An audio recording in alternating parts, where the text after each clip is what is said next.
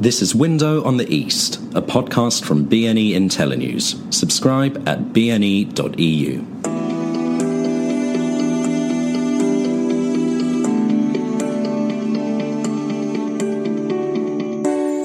Hello and welcome once again to a BNE IntelliNews podcast. Today I'm joined by eminent Professor Dr.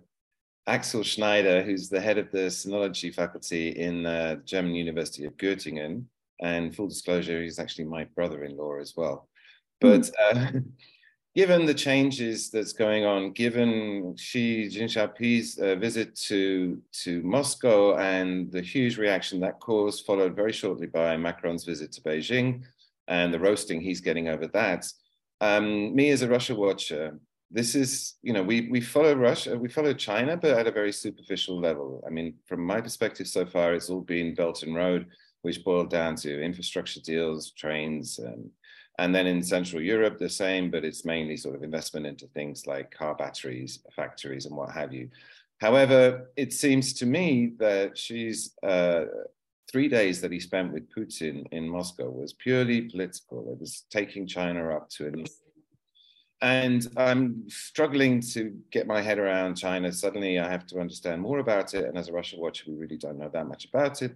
So I've invited Axel to just give us an explainer of what's going on and how he sees things.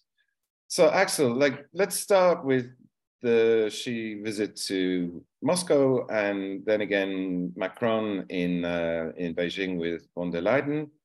And would you agree with me? I mean, isn't this like an overtly political move that we haven't seen before? That, China has effectively challenged the US claim to have the control, the hegemony over the world, and that they're challenging the US and saying, no, we're more interested in a multipolar world and we defy you and we're going to be friends with Putin simply because he wants the same thing.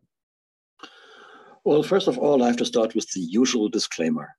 I'm not in IR, and I'm on that level, nothing but a, let's say, well-informed China watcher with my own researches in late imperial history and philosophy. But starting with your initial statement, I mean, it's not even a policy of China to challenge the US and its vision of the globe. China is in a geographic, geostrategic, and economic position where it has no choice. It's just simply too big. So I think any Chinese government, even those who before Xi Jinping did not openly challenge US hegemony, even those governments were very well aware of the challenge they are facing. And the challenge is to enter this global balance of power with increasing economic and military power without rocking the boat in which they're sitting themselves. So you're saying to some extent it's been forced into this because, it's been developing, it's been growing at whatever it is, 6-8%, and it's got to the size now where it's sort of encroaching on the rest of the world to the point where it's caused a reaction, and this is a self-preservation thing? Well, I think it is simply unavoidable. I mean, China is on a global level what Germany is on a continental level in Europe. It is too big to not count. The Germans have had this problem ever since the end of World War II of finding a self-understanding, a position in Europe that is doing justice to our own history, and at the same time just simply taking into account our power, our size, our influence. And China's the same. The Americans seeing it as a rival, as a challenge, I mean, that's simply a function. It's not something that China wants to do. It's something, as you say, it's got so big that the Americans are seeing it increasingly as threatening, and they're reacting to simply its development. Is that the way to frame it? Well, I think it's a factor. It's one factor. The factor is very important. It is China, by definition, is a challenge to whoever is perceiving herself as a global power. That's just a fact of size and economic and military power this country has by now. And on top of that, we have a change in the foreign policy of China starting with Xi Jinping, the latest, where this initial policy, going back to Deng Xiaoping, of taking it easy, a low profile, don't challenge the West openly. Well, this has been abandoned. China's openly challenging US dominance, global dominance. And their argument is, at least currently, not one in favor of another unipolar world with China as the center, but they are arguing in favor of a multipolar world. And then from that perspective, they are kind of should be the natural allies of Europe, because Europe isn't happy with US hegemony either. So that's a very tricky situation. And you can see now, I mean, Macron was just the end of a long list of people going to China. It was started with Scholz, and then the Spanish prime minister went, and then a few other Germans went, and now Macron went. And all basically, well, as I see it, with part of a European attempt to make the Chinese play a more active role in the conflict between Russia and the Ukraine, active in the sense of trying to negotiate some kind of peace settlement, because China is, again, by definition, in the kind of best position to do so, because they've got Putin's ear. Yeah, I mean, to focus in on that, I saw the relationship US-China as rivalry, competition through rivalry. And then Europe's described as competition through cooperation. And Macron's getting roasted for, quote unquote, undercutting, the West, their opposition to China. But he was saying very specifically, look, we're not conceding China's right to take Taiwan. We're not conceding anything. What we're doing is we're saying Europe should have its own foreign policy, and that the Americans seem to be wanting to accelerate the conflict, and we should slow it down, or at least make our own decision. We should have our own policy rather than just following America wherever it wants to go. Do you buy that? Well, I think I'm not so sure what Macron's policy actually is. I haven't followed that too closely. And his remarks about Taiwan are not very clear. I mean, he's not conceding anything, but, well, you cannot concede and still concede, depending on what you do in the end. So I don't have a position on that. But that he is getting roasted, of course, is due to the fact that at least European mainstream media in the last 12, 14 months have to a astonishingly large degree followed the US line. Not realizing that the US line is actually going against what has been European policy for some 2 decades, that is to not accept US unipolar hegemony. And this might be because of them having not prepared for what is coming, maybe not having seen it coming, which would be surprising if they wouldn't have seen it. But they are obviously, the public opinion currently is by and large following the US line of defending freedom in the Ukraine. Well, that's one way of seeing it, and the Ukrainians see it like that, and I have sympathy for that. Yeah, but the US is not doing it for that reason. You've mentioned several times unipolar, multipolar, and to me, obviously, this is one of the key things that unites Russia and China, in so much as Putin's been going on about multipolar for a decade. Yes. And he doesn't accept the US's right to have this hegemony to dictate to other countries. Specifically, he's objected to things like, US-backed democracy, NGOs working in Moscow, which he says is the fifth column, that Russia is a sovereign nation and should have its own ideas, its own way of doing that. It doesn't need to have other people's ideas imported. But yes. Xi Jinping also has talked about multipolar. And am I correct in saying that you believe that China actually fundamentally doesn't want a conflict with the US? It would rather have, this harmonious world where, we can agree to disagree on things, but basically leave us alone. We're going to run our own country. We don't want to go into conflict with you. Well, I think that would be too simple to see it like that. Let me first start with clarifying one thing, because we're living in times when not taking clear side is seen by both sides as being their enemy. You must take sides nowadays. I mean, me putting this into the kind of dichotomy of people in favor of a multipolar world and people arguing for a unipolar world doesn't mean that I agree with what these people do in other fields of policy. So when Putin is arguing for a multipolar world, which of course is against US dominance, and seeing China acting in the same way, and this also being kind of European interests, I mean, a multipolar world, doesn't mean that I would agree with the other policies of these states or governments or regimes. So having said that, I think we have to also not make the mistake of seeing Russia and China as allies. They are not allies. Yeah. Being allies. There's a very, very deep mistrust between these two states. Ever since the Soviet Union, and especially under Stalin, pursued a policy that was not in the interest of China. So I think that's something we have to see very clearly, that China is not... They've been driven together, have they not? Because, I mean, the problem with this war in Ukraine is it's sort of catalyzed this fracturing of the global geopolitics, and everyone's now being forced to take sides. No, but I even that wouldn't agree with. That have not been driven, don't have been pushed together. I mean, China has not defended Russia in the Security Council. It has abstained from voting. That's first thing. The second thing is it has also not condemned the war, because China is really between a rock and a hard place here. On the one side, what Putin is doing with Ukraine is against everything Chinese foreign policy has ever been standing for since 1949. It is a war of aggression against a sovereign state. It's interference, it's disrespect for sovereignty, it's disrespect for territorial integrity.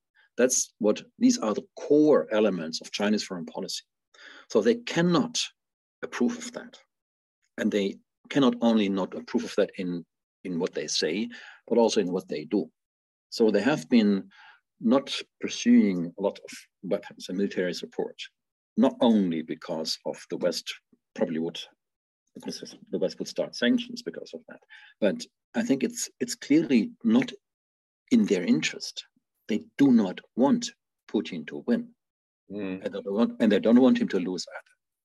So they're in the same position as the US backing Ukraine, is that they don't want Ukraine to lose, but they're not giving the weapons to allow it to win. But in that context, we're saying it's not, China's not interested in military confrontation. Then how do you explain the military buildup in the South China Seas, the Spratly Islands and those reefs and artificial islands? That's been very aggressive, and that's very overt. No, it's not very aggressive. In fact, it's very defensive.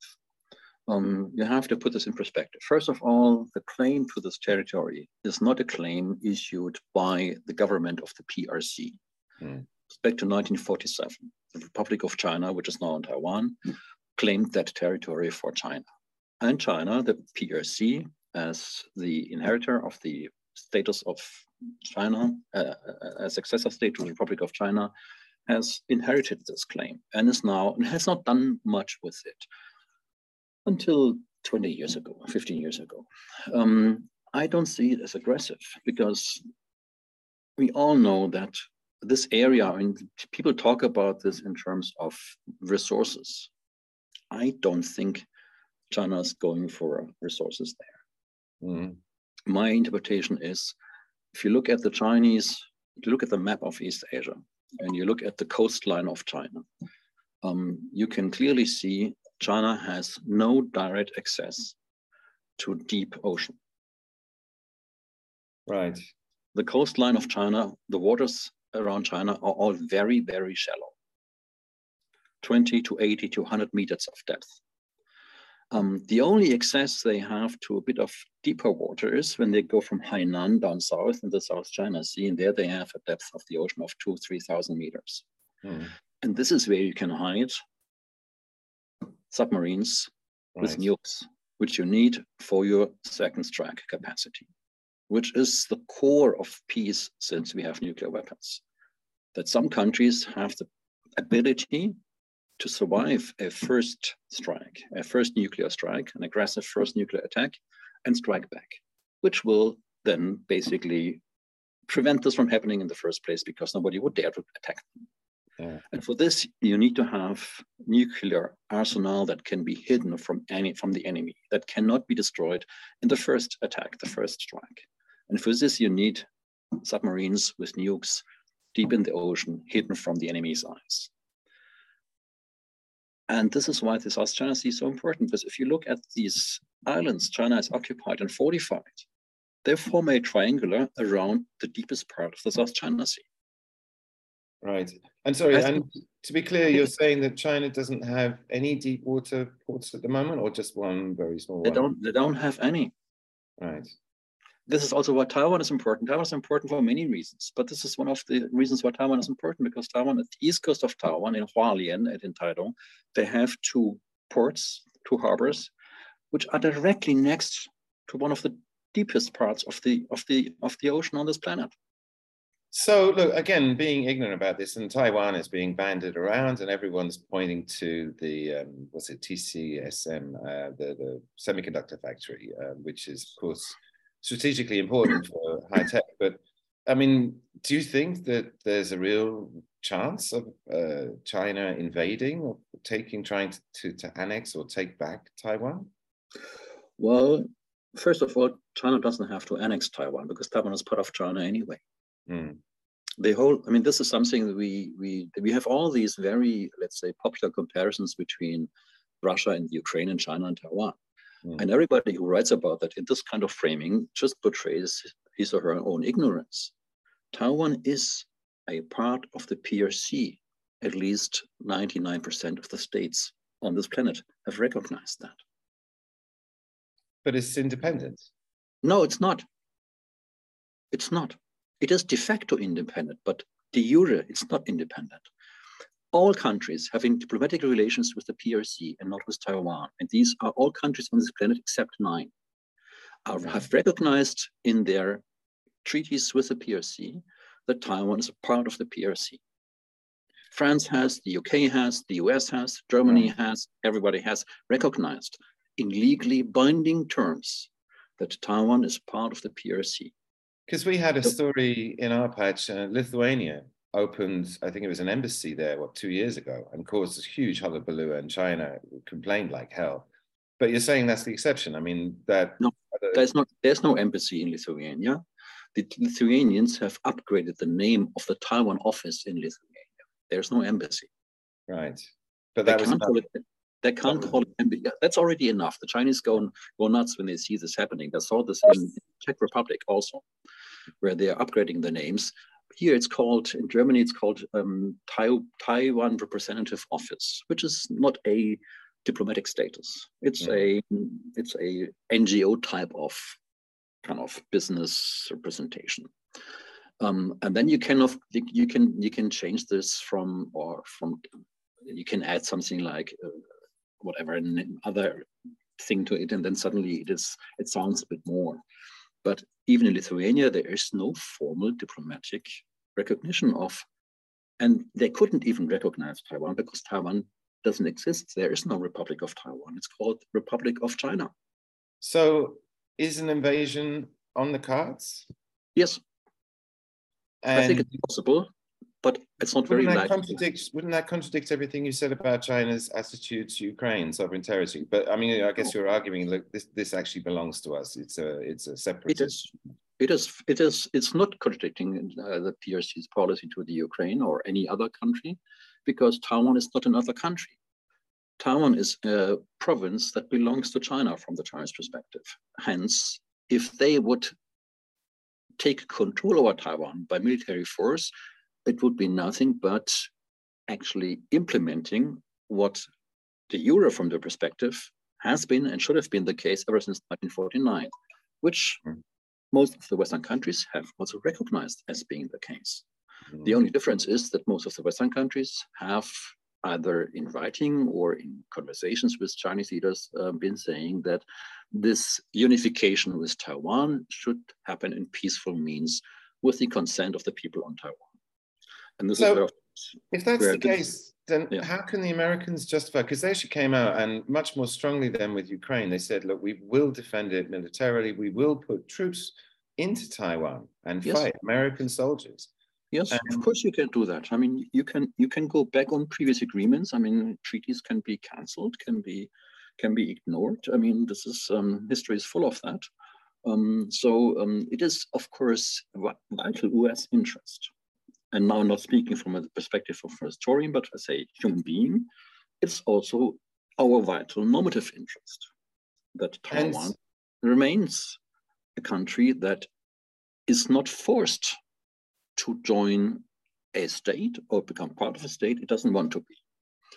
So from a Western perspective, defending Taiwan's de facto independence is, of course, in contradiction to our de jure acknowledgement of Taiwan being part of the PRC, but well. So technically, under international law, an American military support of what is, as far as the Chinese concerned, a separatist government in Taiwan would be illegal, international law-wise. Well, with the US, it's a bit more tricky because the US has never in writing recognized that Taiwan is part of the PRC. Right. The US has recognized that Taiwan is part of China. Right. But Taiwan officially is called Republic of China. Right. So this is where the US have been clever. Plus they have, on top of that, they have, after breaking diplomatic relations with the Republic of China on Taiwan and starting diplomatic relations with the PRC, in the 70s, they have issued a national law called the Taiwan Relations Act, in which they obliged themselves to defend Taiwan with military support, primarily in the form of defensive weapons. Mm. So there's this national law that has been issued by a US administration regulating American relations with another part of the world, which officially is part of another state. That's in itself a very interesting construction.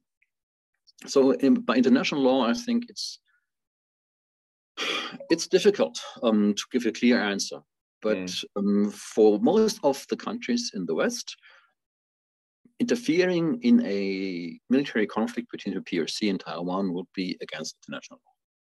So look, you said invasion is possible, but yes. How likely is it? In so much as the little understanding I have of China, that the thing that marks them out is they move incredibly slowly. And is there a way to take Taiwan back into the PRC without military intervention, diplomatically? I don't see that. How could that happen? Well, I think this is whoever would be able to answer this question in full confidence. This would be that's the multi-million-dollar question. First, I mean, there are so many aspects to it that I wouldn't actually know where to start. Let's first start with the fact that in Taiwan, 95% of the population do not want to become part of the PRC. They didn't want to become part of the PRC before Xi Jinping, but ever since Xi Jinping, it's even clearer that they do not want to become part of that state. So I don't see any chance for a integration of Taiwan into the PRC by peaceful means, unless the PRC, in the nature of its regime, would really change fundamentally. And even then, it would be not easy to really put in action, because just imagine, you know Germany quite well, how difficult it has been in the last 30 years, and it's not more than 30 years, to unify the eastern and the western part of Germany. It's the West German annexion of East Germany, or the East German joining the Grundgesetz area. Yes. No one was happy about that. It has not been very successful, and we just have been apart 30 years actually, from 1961 to 1990. 61, the wall was built. Before, there was lots of exchange between the East and the West. If you expand it further, there were 40 years of separation. Taiwan has been totally cut off the mainland for 130 years by now. Yeah. So, but if you were going to do it, if the military option is the only option, then surely the time is now, because everyone's distracted with the war in Ukraine, and actually NATO allies have used up their stockpiles of spare weapons, which they've all given to Ukraine, which is about to run out this summer. So a second war, an even bigger one with China, which, I don't know, you'd have to either stop Ukraine. I don't see how that works. Well, I don't agree with it. I've been reading this in the media quite often, and I don't agree with this argument for a simple reason, because it's not a matter, subduing Taiwan is not a matter of a stockpile of ammunition. The first problem is that you have to get across the Taiwan Strait. That's difficult enough because it's one of the strongest water currents on this planet. There are only 2 time windows per year where weather actually allows for that, and it's not right now. Third, even if you started, you probably would lose 40, 50, 60% of your troops and ships before you even get there. So this is itself a huge military challenge, and experts. And Taiwan's invested very heavily in defense of that shore, has it not? Yes, of course they have lots of defensive weapons, anti-ship missiles, air defense, and so on.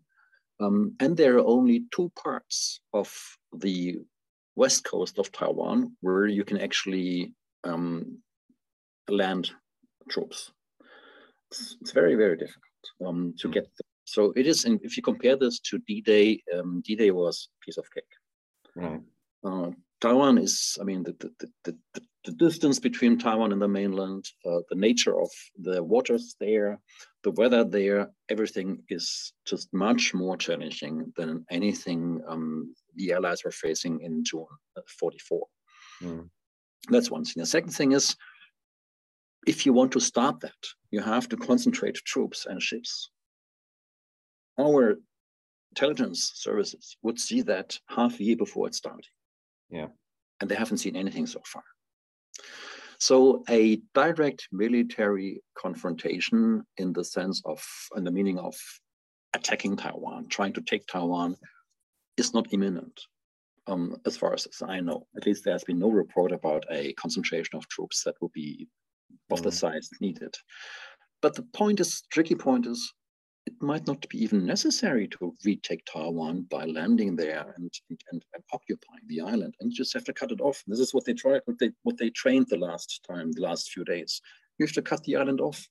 Taiwan has enough oil and gas and whatever resources they need to keep the economy and the country running for 2 weeks. Right. So it's very simple. You have to cut it off. Of course, whether the West would tolerate that, because these are highly sensitive maritime routes there, supply for Japan, supply for South Korea. I mean, a huge part of global trade is going through the Taiwan Straits and around Taiwan. So it would be a major disruption to global trade and to the global economy. And this is where it gets tricky. People saying right now, this is the opportunity, the golden opportunity for China because the West is distracted. I don't agree. The West is not distracted. On the contrary, this crisis has put Taiwan on our maps. And the West is busy since then calculating the costs of not interfering with a Chinese attempt to take Taiwan. And the Chinese have to do the same, because if they start a military conflict, the West would cut off its relations with China, the way it has been trying to do with Russia. The Russians, which would be very painful. I mean, you're talking about $1 trillion of trade between EU/US and China, which is by far its biggest trade partner. So the sanctions in China's case are extremely effective. And China is already in very troubled waters, economically speaking. They have not been doing well because of their zero COVID policy. So China is from an economic perspective, currently not in the position to risk an economic war with the West. Whether the West would be in the position to launch an economic war against China as they have been launching against Russia, well, that's another question. I'm not able to answer that. Yeah, I mean, the sanctions on Russia have proven to be incredibly, well, not ineffective, but I mean, nowhere near as harsh as we expected. And the Russian economy is basically functioning, largely actually thanks to China, India, and keeping the oil trade alive. But if there were the harsh sanctions that have been on Russia, on China, given the weakness of the economy, doesn't that mean that China would face possible economic collapse? I mean, as you say, I mean, they've got a huge real estate problem. The economy is underperforming. Is much more vulnerable to sanctions.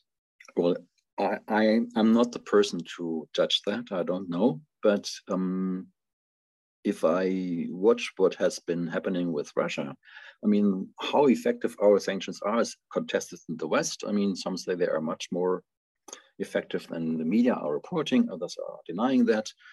Whatever they are not producing an immediate result. And the long-term impact we will see in the long-term run. With China, it's even more difficult to say because China has lots of internal problems that are not related to the West, like the real estate issues. But then the West, and especially Europe, and here especially Germany, again, Germany, has very close economic ties to China. So how the West would react, how our value-guided foreign policy would deal with an attack of a allegedly communist de facto capitalist state on free Taiwan, I'm not sure. I wouldn't bet on that, really. I'm not sure. I want to change direction now a little bit. I mean, we've been talking about current affairs and conflicts and tensions, but I'm also trying to understand what China's long-term goals are. And this word, Tian Xia, is that how you pronounce it? Heaven, all under heaven. Keeps coming up. It's like ancient idea, 15th century Ming dynasty. And basically the idea is, as far as I understand it, that we live on a world island and China's at its end and the West is at the other end. And the world is too big and complicated for any one country to control it. And therefore you have to find some sort of harmonious, mutual cooperation. And in practical terms, that means China's been looking at the Pacific Rim as its backyard. It now dominates trade, I think, with all the countries around it. And in the second phase, it looks to Eurasia, which it also sees as part of its sphere of influence, if you want to put it that way. And ultimately, it wants to be friends with, at least cooperate with Europe. And that's part of the idea of the Belt and Road, is to build a land bridge, trade bridge between China and Asia that avoids going on the sea, partly because the US dominates maritime trade with its navy. But can you explain to me, I mean, the whole concept of Tianxia and its relevance? Because I think you don't think it's relevant, that it's much more pragmatic. Well, I mean, again, I'm really not an expert on that. There's a professor at the University of Duisburg called Nele Nusselt, and she's written her PhD on that. So you should get in touch with her. I don't take the current discussions in China under the heading of Tianxia too seriously on a more than symbolic level. What I've been seeing is not concrete enough to really tell me anything, but that they want to challenge US supremacy. Isn't Tianxia all about cooperation, about conceding that you can't dominate? No, Tianxia initially as a concept is a concept that is perceiving of the world as a world centered on the Middle Kingdom, on China. China is the civilizational model for the rest of the world. And then, like with an onion, you have in circles around China countries that are more or less already acknowledging Chinese civilizational supremacy. And these countries who are acknowledging Chinese cultural supremacy are then entertaining kind of tributary relations with China. And this is how China was regulating what we would call foreign policy for centuries, if not for millennia. But it didn't try and conquer those countries, take direct. No, of course, never tried. Tributaries. Yes, they never tried. I mean, China did conquer a lot of territory in the course of its history. And the last editions were Xinjiang and Tibet. And before, the whole of what is now southern China wasn't Chinese, or not Chinese in the modern sense of the word. But once they reached that current size, which has been reached by the end of the Ming, beginning of the Qing dynasty in the 17th century. There was no attempt at any further expansion. And the countries around China, like Korea and Vietnam and other places, were supposed to have tributary relations with China, paying tribute, symbolic, in return for protection, also by and large symbolic. What was to be gained for the tributary states was the right to enter trade relations with China, which was very lucrative for them. And what was gained for China is symbolic status. So Tianxia was not a model of cooperation, not at all, on the contrary. Tianxia was a model of symbolic formal subjugation. So to put this into the modern context, again, China is using its trade as its major foreign policy tool in order to establish relationships on economic. But would you also describe that as it sees it as a sphere of influence, or is it purely commercial that people are going to follow their economic interests and maintain good relations with China if they have a lot of trade? Well, I think we have to see this according to which area we're talking about. I think with many parts of the world, it's just trade. It's just business. With some parts of the world, it's trying to secure resources needed for China. So I think if you want to understand Chinese Africa policy, it's about resources.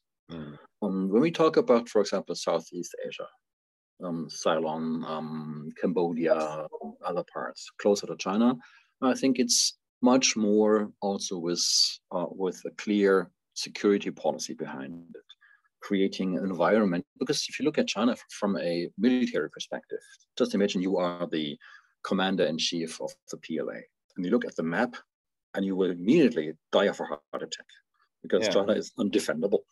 I mean, it's a nightmare. It's a total nightmare. If you compare this with the US, which is basically unattackable, China is undefendable. So and to what extent then, I mean, there's whatever there are, 85 military bases in Japan, there's another 15 in Korea, and Taiwan is obviously a US ally. And so you've got these outposts of US military presence in the Pacific. I mean, is that for China unsettling?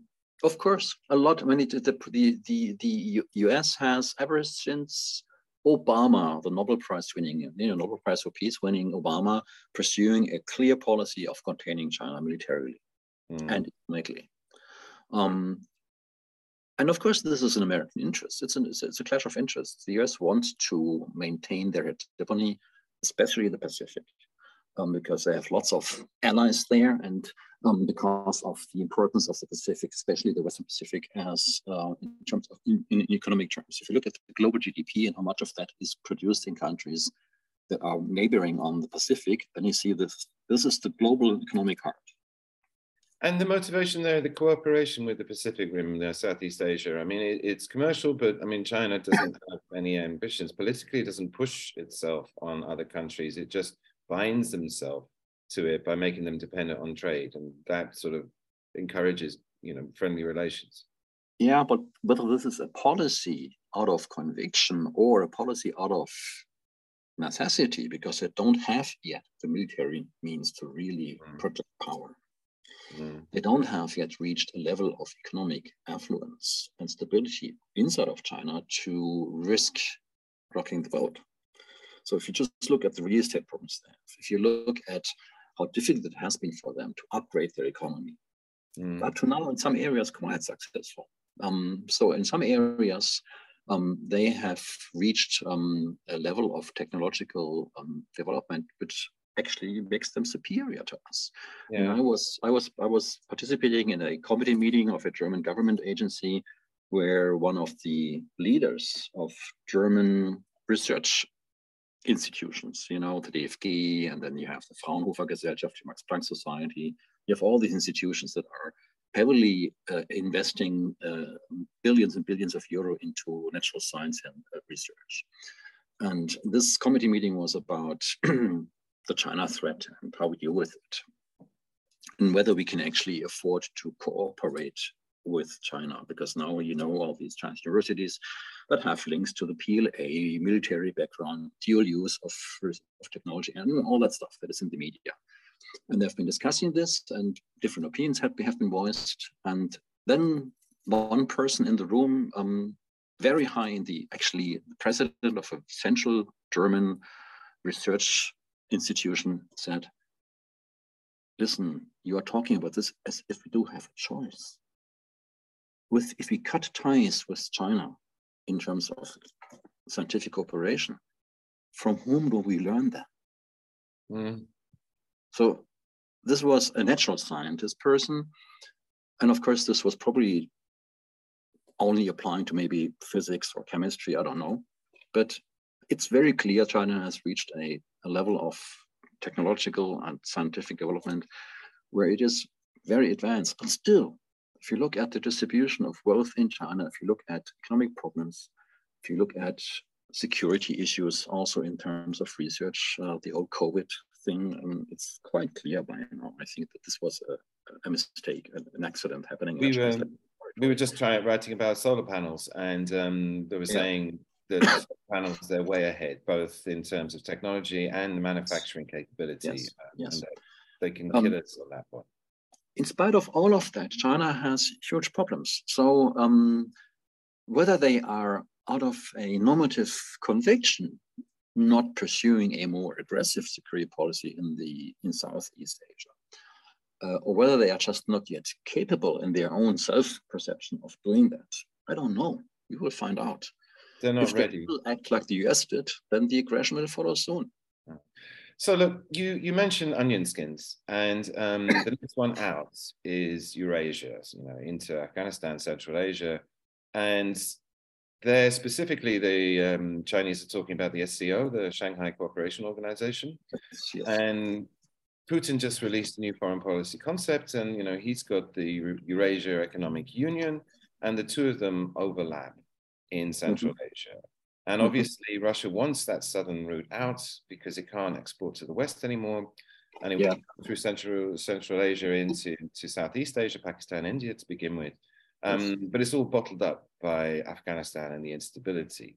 But again, Putin specifically mentioned the SCO in his foreign policy concept. And it seems to me that China in the next stage will also be focusing very much on Eurasia and developing that. And the Belt and Road project has been building infrastructure through that region.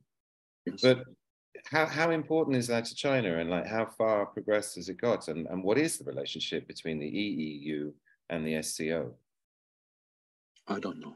I'm sorry. This is too far away from my turf. I do see in the European developments of the last few months a clear awareness of, with regard to China, not following the US policy. Because the US is doing whatever they can to not grant China a chance to perform the peacemaking role, peacemaking function in that conflict between Russia and the Ukraine. They want them out, and they don't miss any chance they have, any opportunity they have to provoke China. Be it that Tsai Ing-wen meets with somebody in the US, be it that Pelosi goes to Taiwan, they're doing what they can to keep the tension high between the US and China. And it's obvious that Europe is, in spite of its value-guided foreign policy, is not doing that. The official media can of course condemn China, it's a dictatorship, and so on. But if you look what European industry is doing, trade is going up. With China? Trade is going up. Our politicians go to China in a bi-weekly rhythm. It's obvious. So how important is that direction? Because again, I mean, from my perspective, in Eastern Europe, what the major change has been this Belt and Road and China pushing into Central Asia and investing, and also in the Balkans and also in Central Europe, although slightly different, than more commercial battery factories. But isn't this actually the same mistake the Russians made, which was like 70% of the energy infrastructure went to Europe? And China looks like it's investing very heavily over the long term in order to build better ties with this access to Europe, overland, avoiding the sea. Yeah, but then that makes it more vulnerable to sanctions, doesn't it? Yes and no, because China is, of course, not putting all their eggs into one basket. They are not as stupid as we were in the 90s and the first decade of this century, where we basically put all our eggs into the China basket. They are heavily investing in Africa. They're heavily investing in Southeast Asia. I mean, Sri Lanka, Cambodia, Thailand, you name it, huge investments. Of course, Europe for them is a very, very important market. And this is another reason why they are very much interested in peace in Eastern Europe, because part of their trade connections to Europe are going through Ukraine. It's the railway connection. It's going through. Next to that, China has heavily invested into agriculture in Ukraine. I mean, China cannot feed its own people anymore.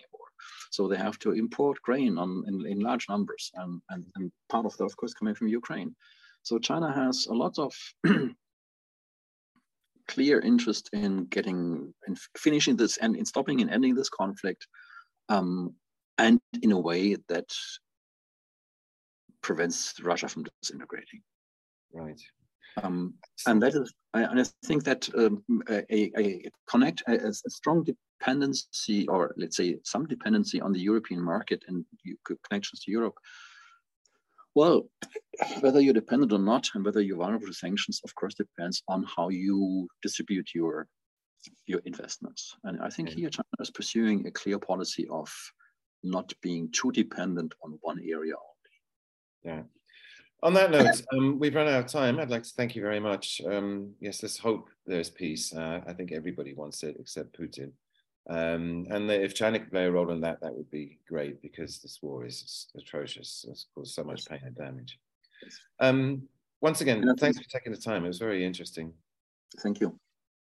And for those of you out there, again, please, you can visit us at bne.eu/welcome.